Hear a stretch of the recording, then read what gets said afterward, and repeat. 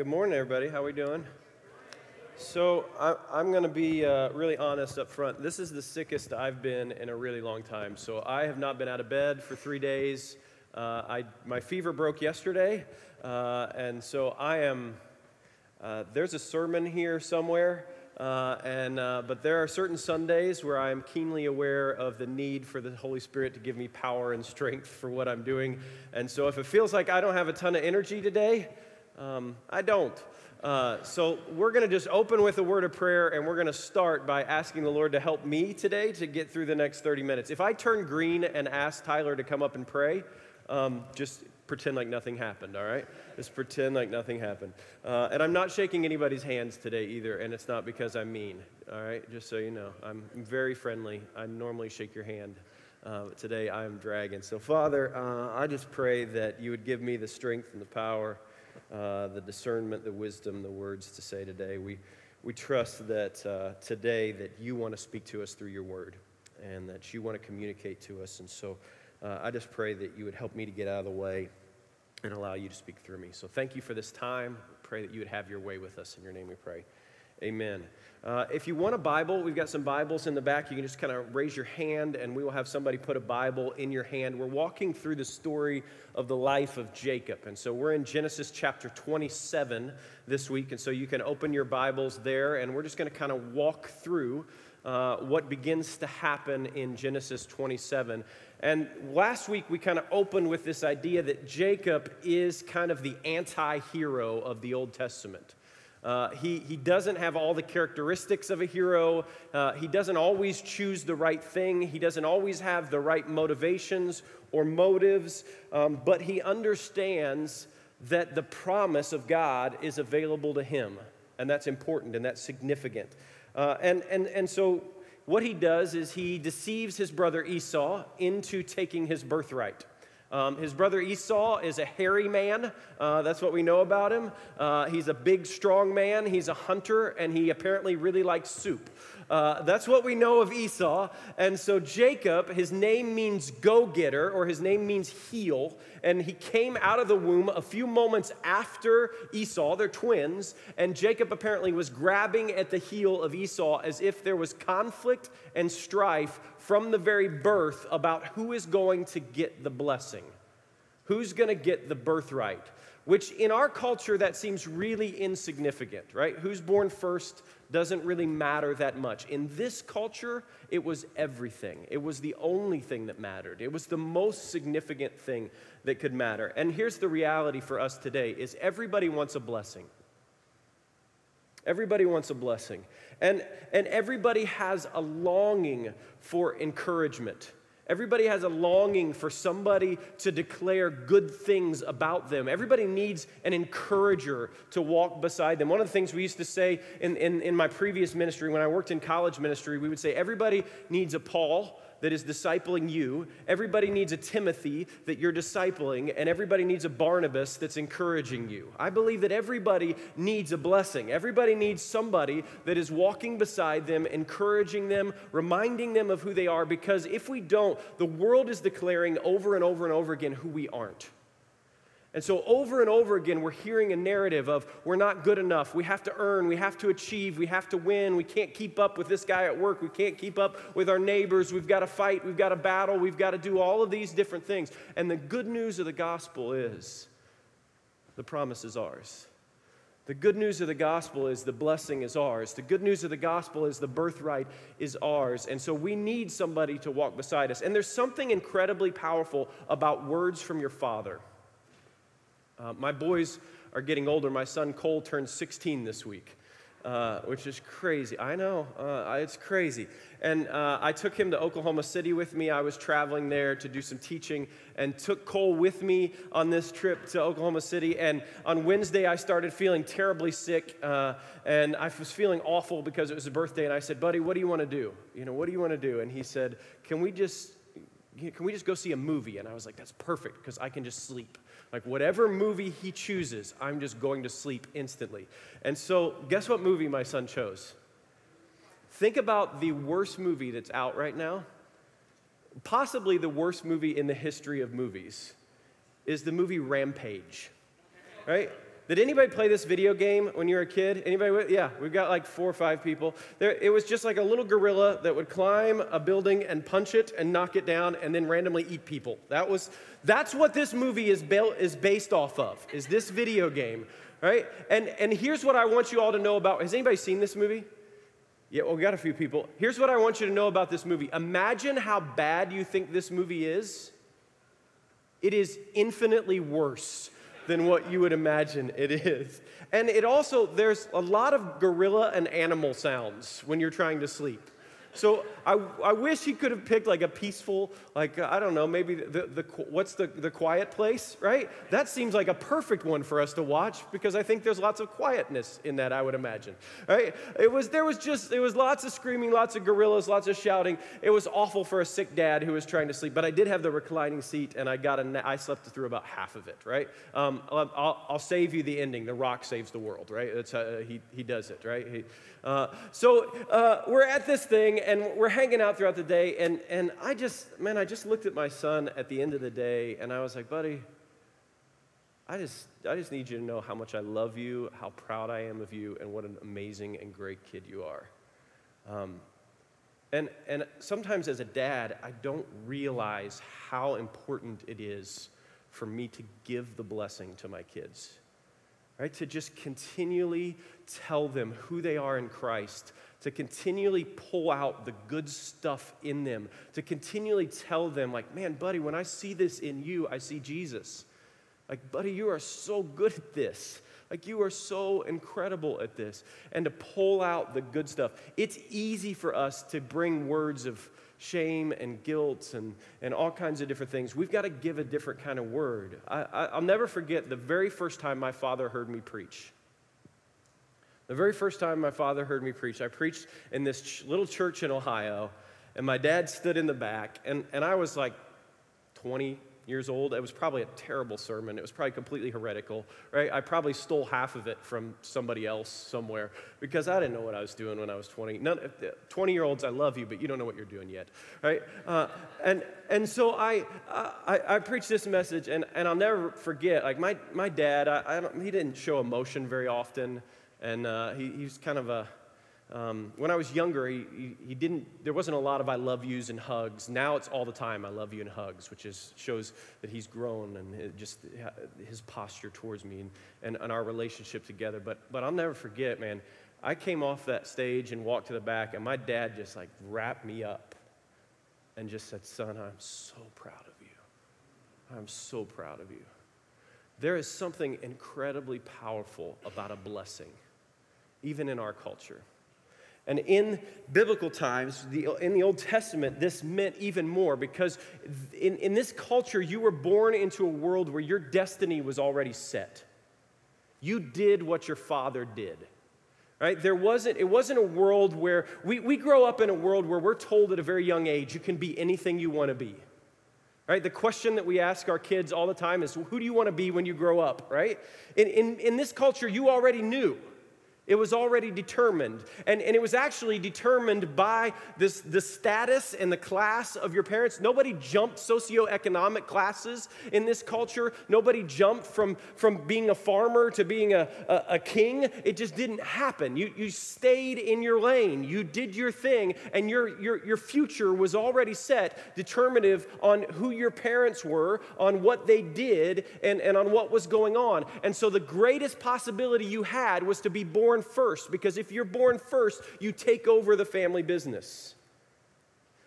And so Jacob and Esau are in this space where Esau is born first. It's already determined. His destiny is set out before him, and the blessing is going to come his way. And the blessing is a blessing of you are going to receive well-being, you are going to receive prosperity, you are going to receive peace, and you're going to receive the inheritance.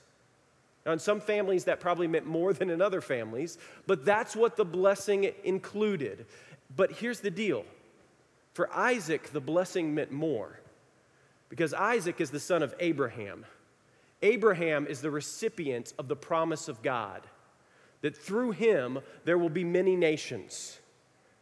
that he will be the father of many nations. And that promise that I will be your God and you will be my people is passed down from generation to generation. And so that promise is passed from Abraham to Isaac to Jacob. That's why all throughout Scripture we hear the phrase, he's the God of Abraham, he's the God of Isaac, he's the God of Jacob. Notice we don't hear the God of Esau in the story. So this blessing is also, I'm passing on the promise. Does that make sense? Which is enormous, right? It's a huge deal because God's people actually understood that this promise mattered, that this promise was significant, that this promise carried power with them. And so what we have to understand, as we dive into this story, what we have to understand is the Old Testament, as we journey through the Old Testament, as we walk through narratives of the life of Jacob, as we look at Genesis, as we look at the life of Abraham and Isaac and Jacob, and as we move forward throughout Scripture, what we understand is the Old Testament is a story that sets up a tension. It is a narrative that sets up a tension. And over and over and over again, what it's revealing is all the ways in which the world is in need of repair. From the moment of the garden, the Bible becomes the story of God putting his family back together again through Jesus. And I know that's something we say around here a lot, but we say it because it's essential for us to understand what Scripture is teaching us and telling us. And so the Old Testament is a picture of a world that is being made right by a Savior that is coming. And so what the Old Testament does masterfully is sets up the tension. And here's the tension that we're living in this story in Genesis 27. The blessing, the promise, the birthright only belongs to a few. It only belongs to you if you're born in the right place.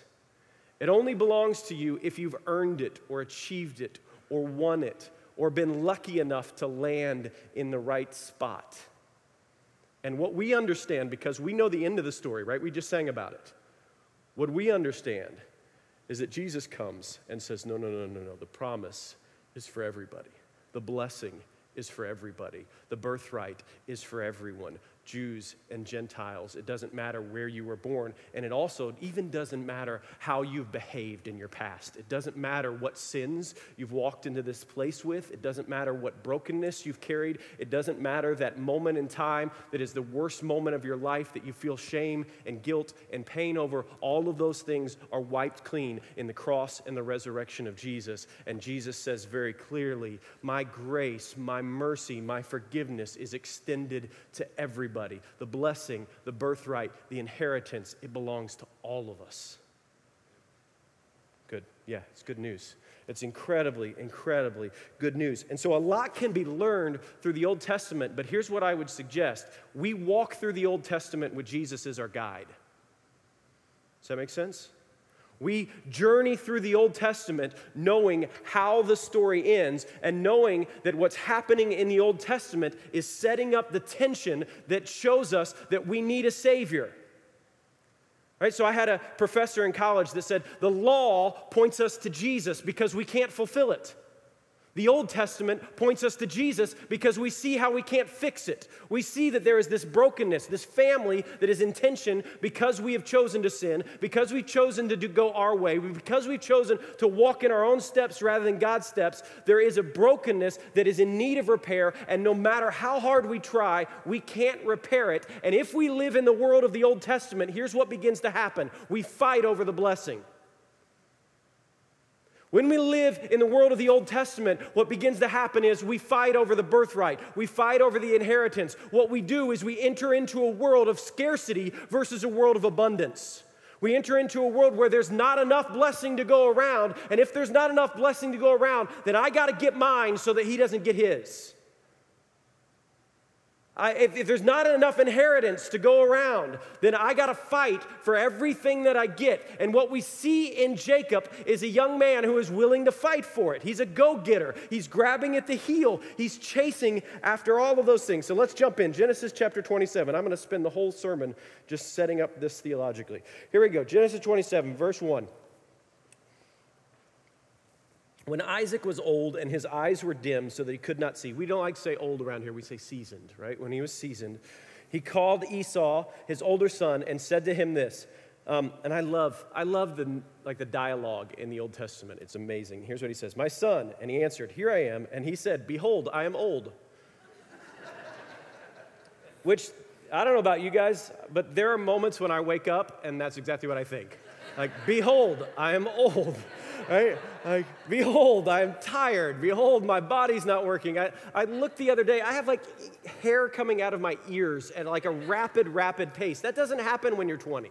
Like, I don't, behold, I am old. There's hair coming out of my ears. Like, behold, I am old. These gray streaks are moving all the way up. Like, behold, I am old. Why am I so tired from shooting baskets at the arcade the other day with Cole?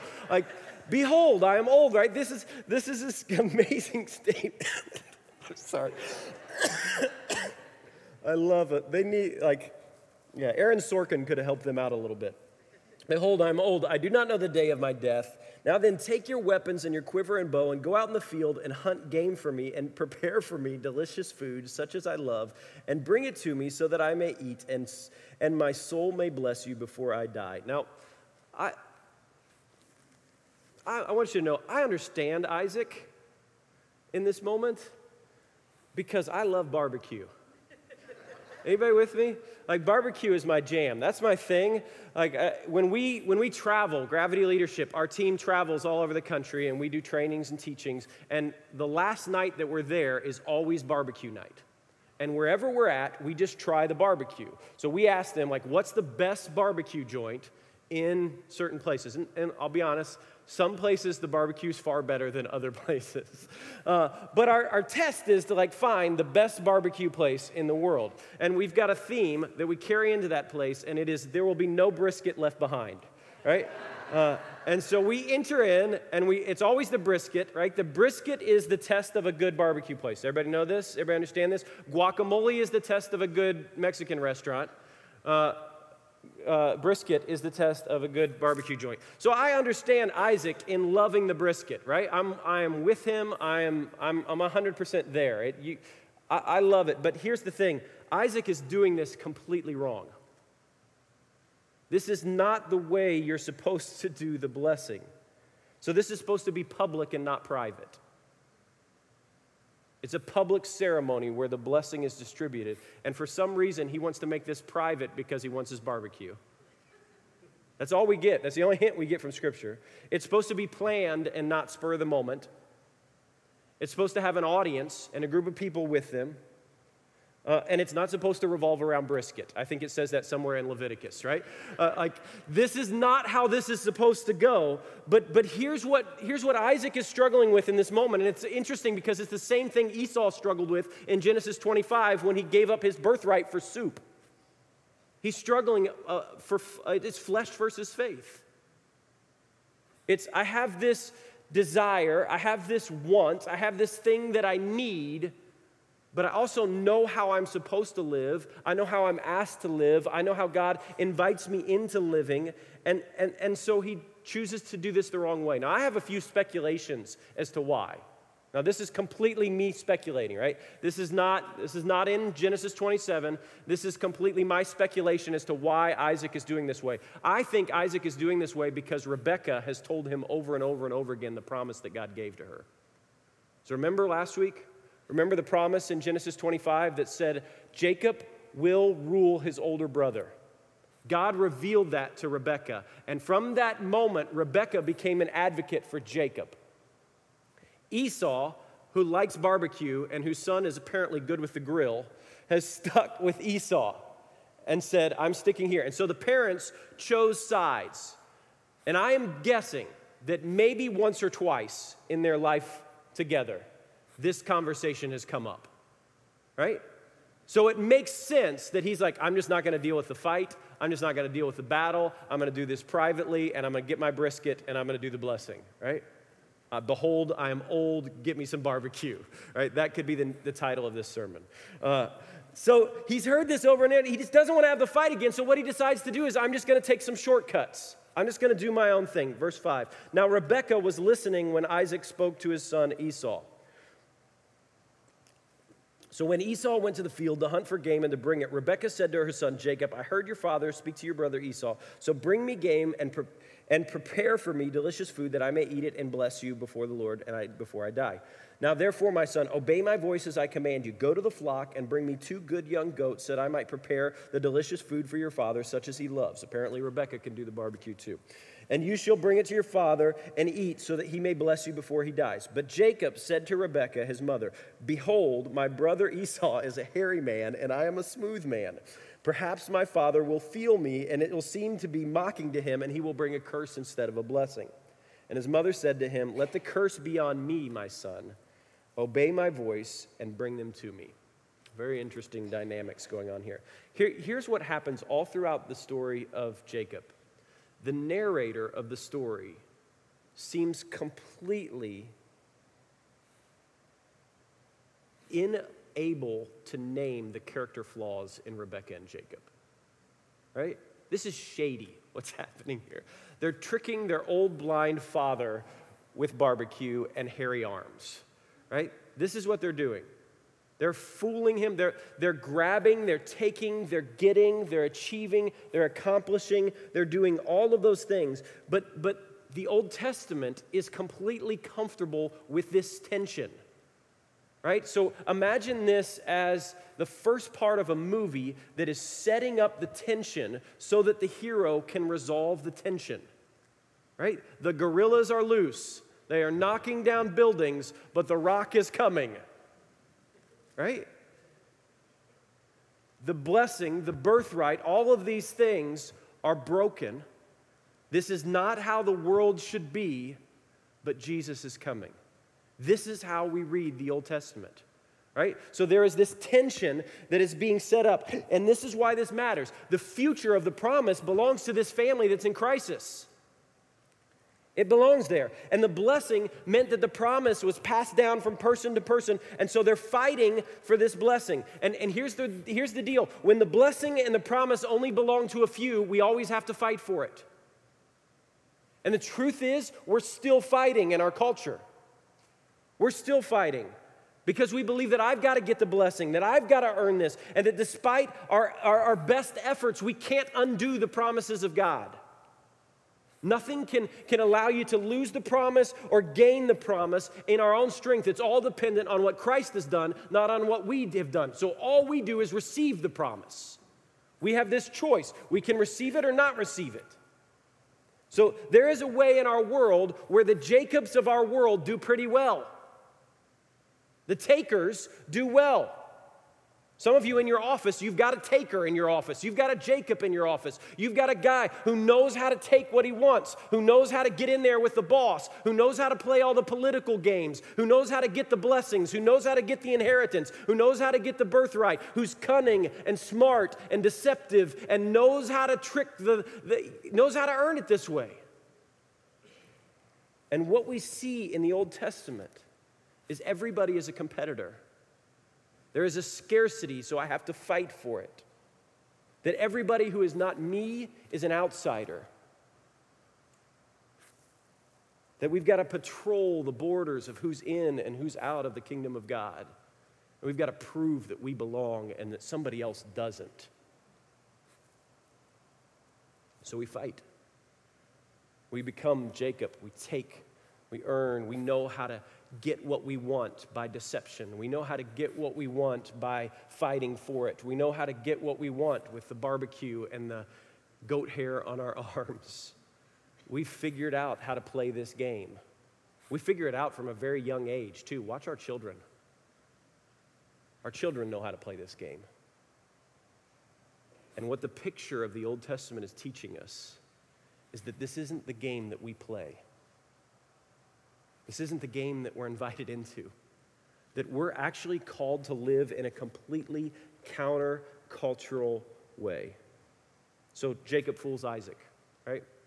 He goes in, he makes the barbecue, he puts the little hair on his arm, he puts Esau's clothes on him so that he smells like Esau, and Jacob fools him, but I think Isaac knows what's going on here.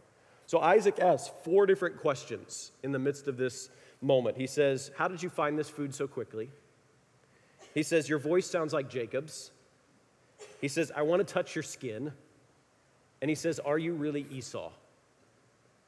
So the narrative kind of sets up Isaac as the fool. I'm not sure Isaac's the fool.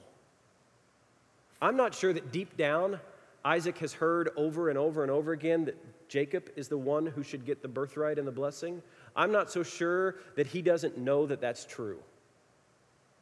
I'm not so sure that deep down he doesn't say, you know, Esau's good at the grill, but I'm not sure I'd put him in charge of the family restaurant.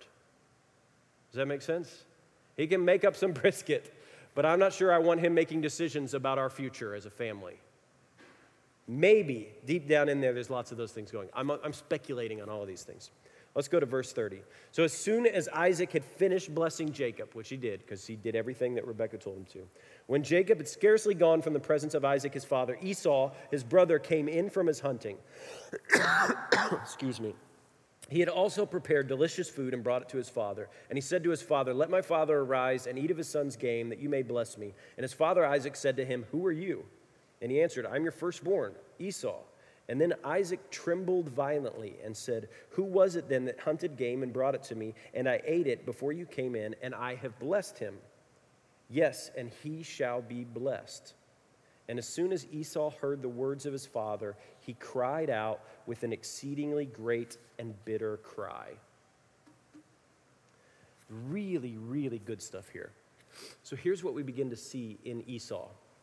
In Esau, we have an interesting example of a sign of repentance without true repentance. So Esau is crying with great and exceeding and bitter crying, which crying is oftentimes a sign of repentance, right? But it's the first step in repentance. It isn't the whole picture of repentance. It is easy for us to cry over not receiving the blessing, but actually not want to turn and change our ways. This is Esau.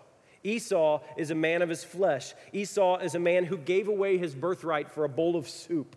And there are many of us like Esau who are governed by our desires, who are governed by the little things that we want, who will gladly sell away our birthright and sell away the promise and give away the things that are the most valuable to us for a little bowl of soup. And when we lose it, we cry. But there's a difference between crying and repenting. Does that make sense? There's a difference between us feeling sadness that we didn't get the promise and us actually repenting.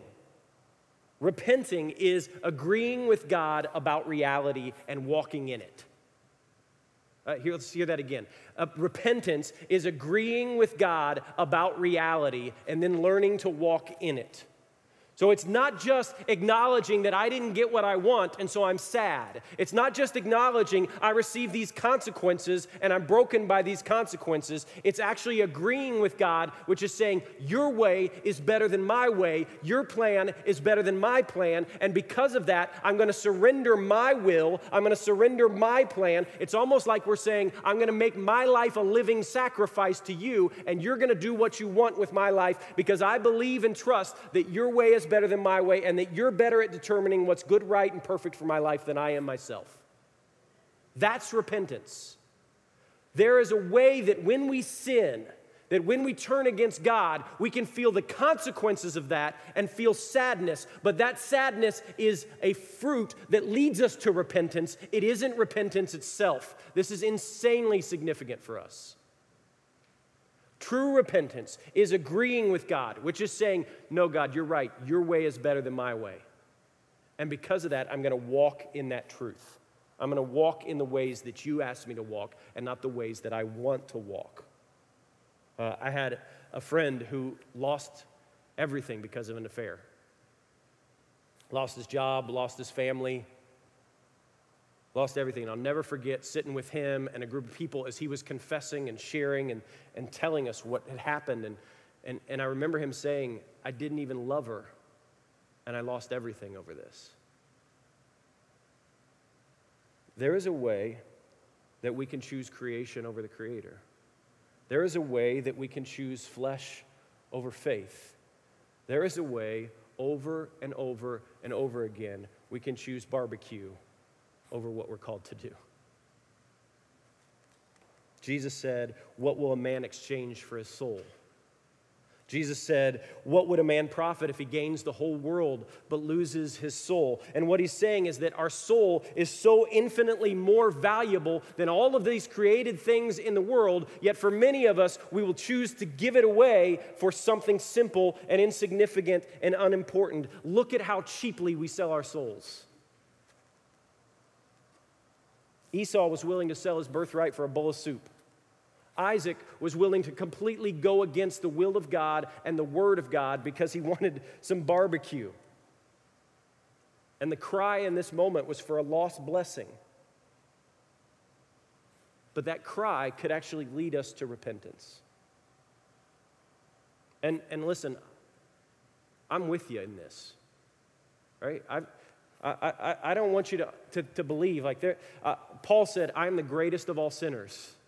Right? There's an acknowledgement that the world was crying out to him just as much as it was crying out to everybody else. That the barbecue and the soup and all the things that the world calls us to call out to every single one of us. And the question for us is, are we going to walk in the ways of the Lord, or are we going to walk in our own ways? Are we going to allow him to determine our steps, or are we going to determine our own steps? And again, what we see is this sign of the Old Testament, because it does not matter how much Esau cries, the blessing is gone.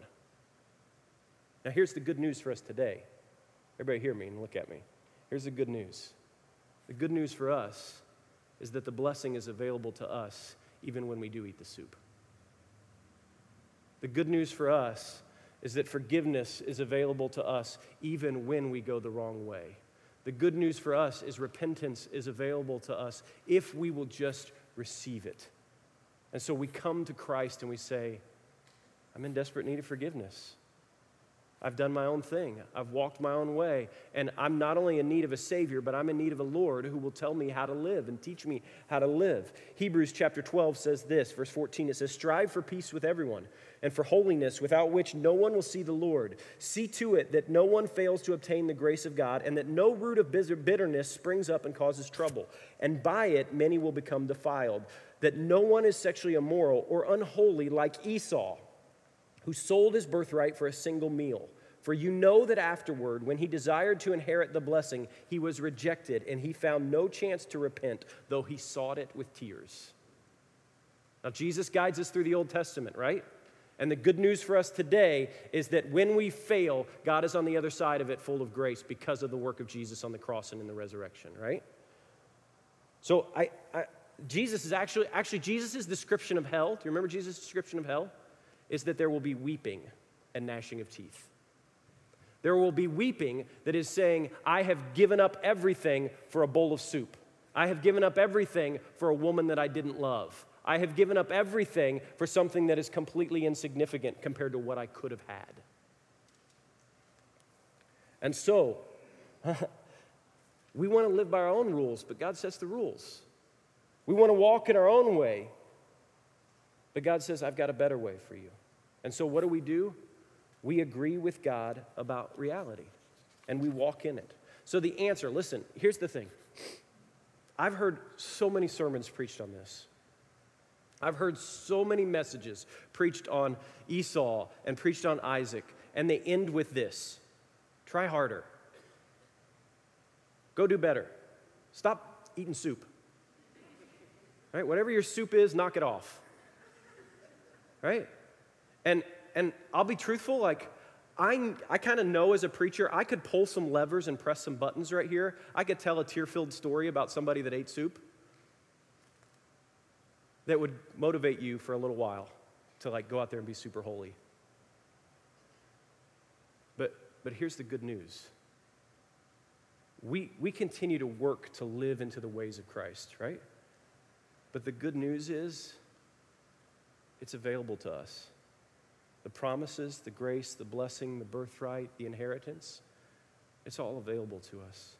And so rather than just saying, I'm just going to go and I'm going to work harder and I'm going to feel guilty and then I'm going to try harder again and then I'm going to feel guilty and then I'm going to try harder again and I'm going to walk in this cycle of feeling guilty and trying harder, the good news is that Christ wants to come alongside of you right now. The Holy Spirit wants to guide you and wants to lead you. If we actually surrender our soups to Him,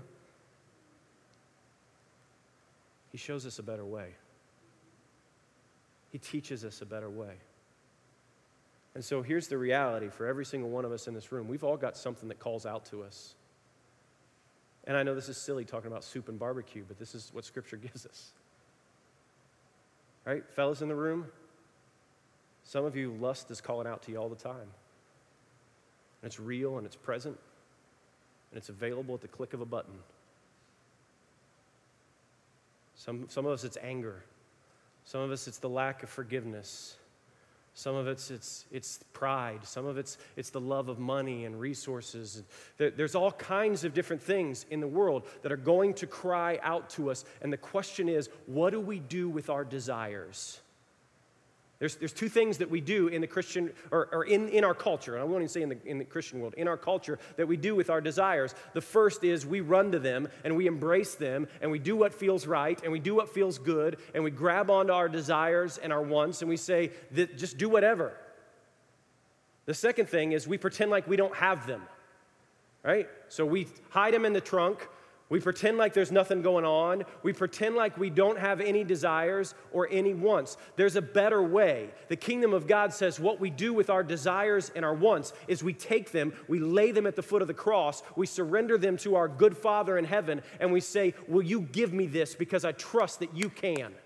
Every sin that we commit is trying to take what God has already given to us and get it in another way. It's a shortcut to the promise that's already been given. It's a shortcut to the blessing. It's a shortcut to the birthright. It's a shortcut to the inheritance. It's grabbing something that we think is going to fill us, that we think is going to make us right, but will always leave us hungry and thirsty. And so what we do is we surrender our desires to the kingdom of God, and we say, Lord, would you rule and reign in this area of my life? This is what I want. This is an incredibly powerful, Jesus' most significant discipleship question. Look at the life of Jesus. You know what Jesus asks over and over and over again? What do you want? What do you want? What do you really want? I want to be blessed. I want an inheritance. I want a birthright. I want to be loved. I want to feel satisfaction. I want to feel joy. I want to feel protected. I need a provider. All of these things that we name. I want a relationship. All of these things that we name. God says, I can give you that. I can give you that. Will you trust me? Will you trust that my way is better than your way? Will you trust me that you don't have to deceive? You don't have to trick? You don't have to earn? You don't have to battle or fight for? You don't have to look at your brother as your enemy? I freely give my grace and mercy to everybody. The promise is available to us. And I don't know about you guys, but for me, that's incredibly good news. And so what we learn to do is we learn to surrender to the kingdom. We learn to lay down our will for God's will. We learn to lay down our wants for God's wants. And we learn to walk in his ways. So here's what we're going to do. We're going to come to the table today. And we don't have barbecue or soup. But we do have bread and juice. And every time we come to the table on Sundays, it's a picture. It's a liturgical thing for us that we do. Some of you don't like that wording, but it is. It's something we enter into every week, and we do it to remember who Christ was. We do it to remember that this way of the Old Testament, where the promise isn't available to everyone, is gone, and a new world has come. We do it because all of our sins have been forgiven.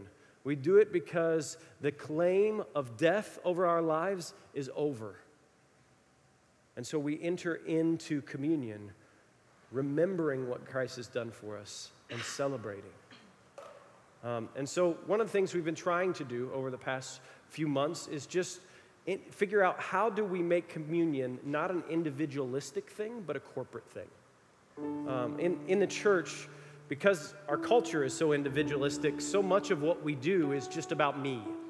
Right? It's about Christ dying for me. It's about my sins being forgiven. It's about my brokenness. It's about but throughout Scripture, what we see is there's a me, but there's also an us.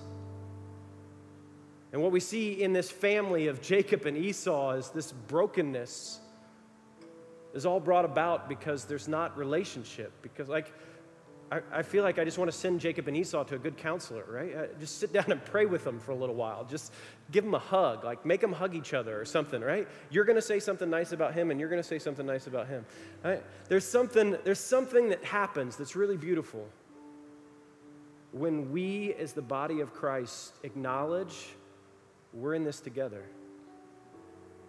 One of the things we deeply believe about the church is that we are the family of God, that we all serve the same Father, that we have our brother Jesus, and that every single one of us are brothers and sisters.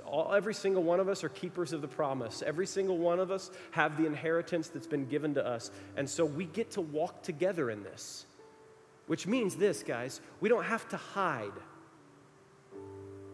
We don't have to hide the fact that there's a soup that we really like. We don't have to hide the fact that sometimes it's really easy for me to give up for my faith for my flesh.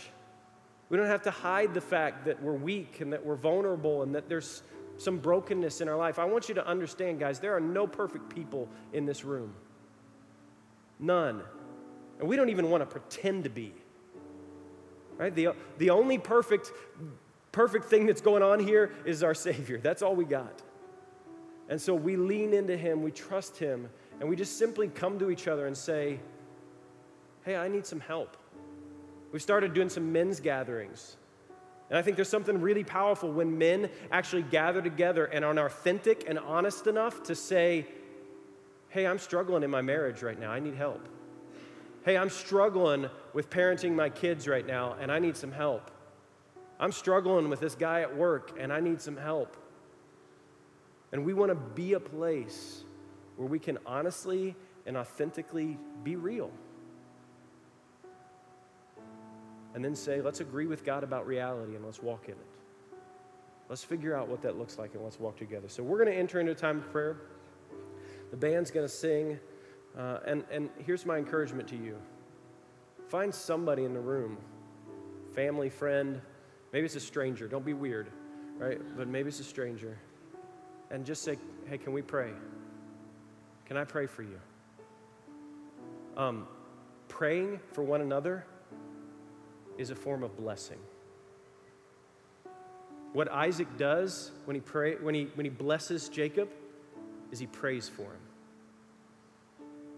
And everybody wants a blessing. Everybody wants a blessing.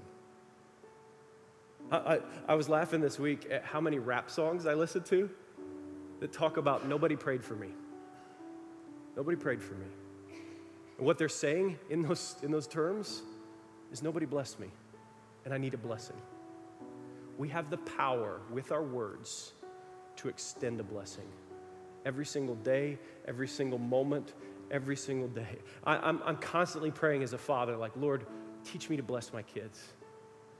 Teach me to bless them. Teach me to call out the best in them. Teach me to pray for them. Teach me to name them the way that you would name them. And we get to do that. So let me pray, and then let's gather together, and let's come to the table, and let's worship, and end by just simply saying, God, you're good, you're with us, and we want to walk in your ways. So, Father, I thank you for your promises. I thank you for your blessing. I thank you for your birthright. I thank you that you call us your sons and daughters and invite us into a relationship with you. And so I pray that we would be able to walk in the blessing and extend it to others. It's in your name we pray. Amen. If anybody wants to kind of have a longer conversation about this, if anybody's saying, man, I kind of want this blessing, we have a prayer team that's in the back. They'd love to gather with you, pray with you. After every service, as we gather together and as we take communion, there's folks in the back that would love to pray with you, would love to talk to you about what a relationship with Jesus looks like, would love to talk to you about what this grace and forgiveness is, and would love to just pray for you about anything that's going on. And so we've got folks in the back that would love to pray with you. Let's just kind of gather and pray and worship together to send out the day.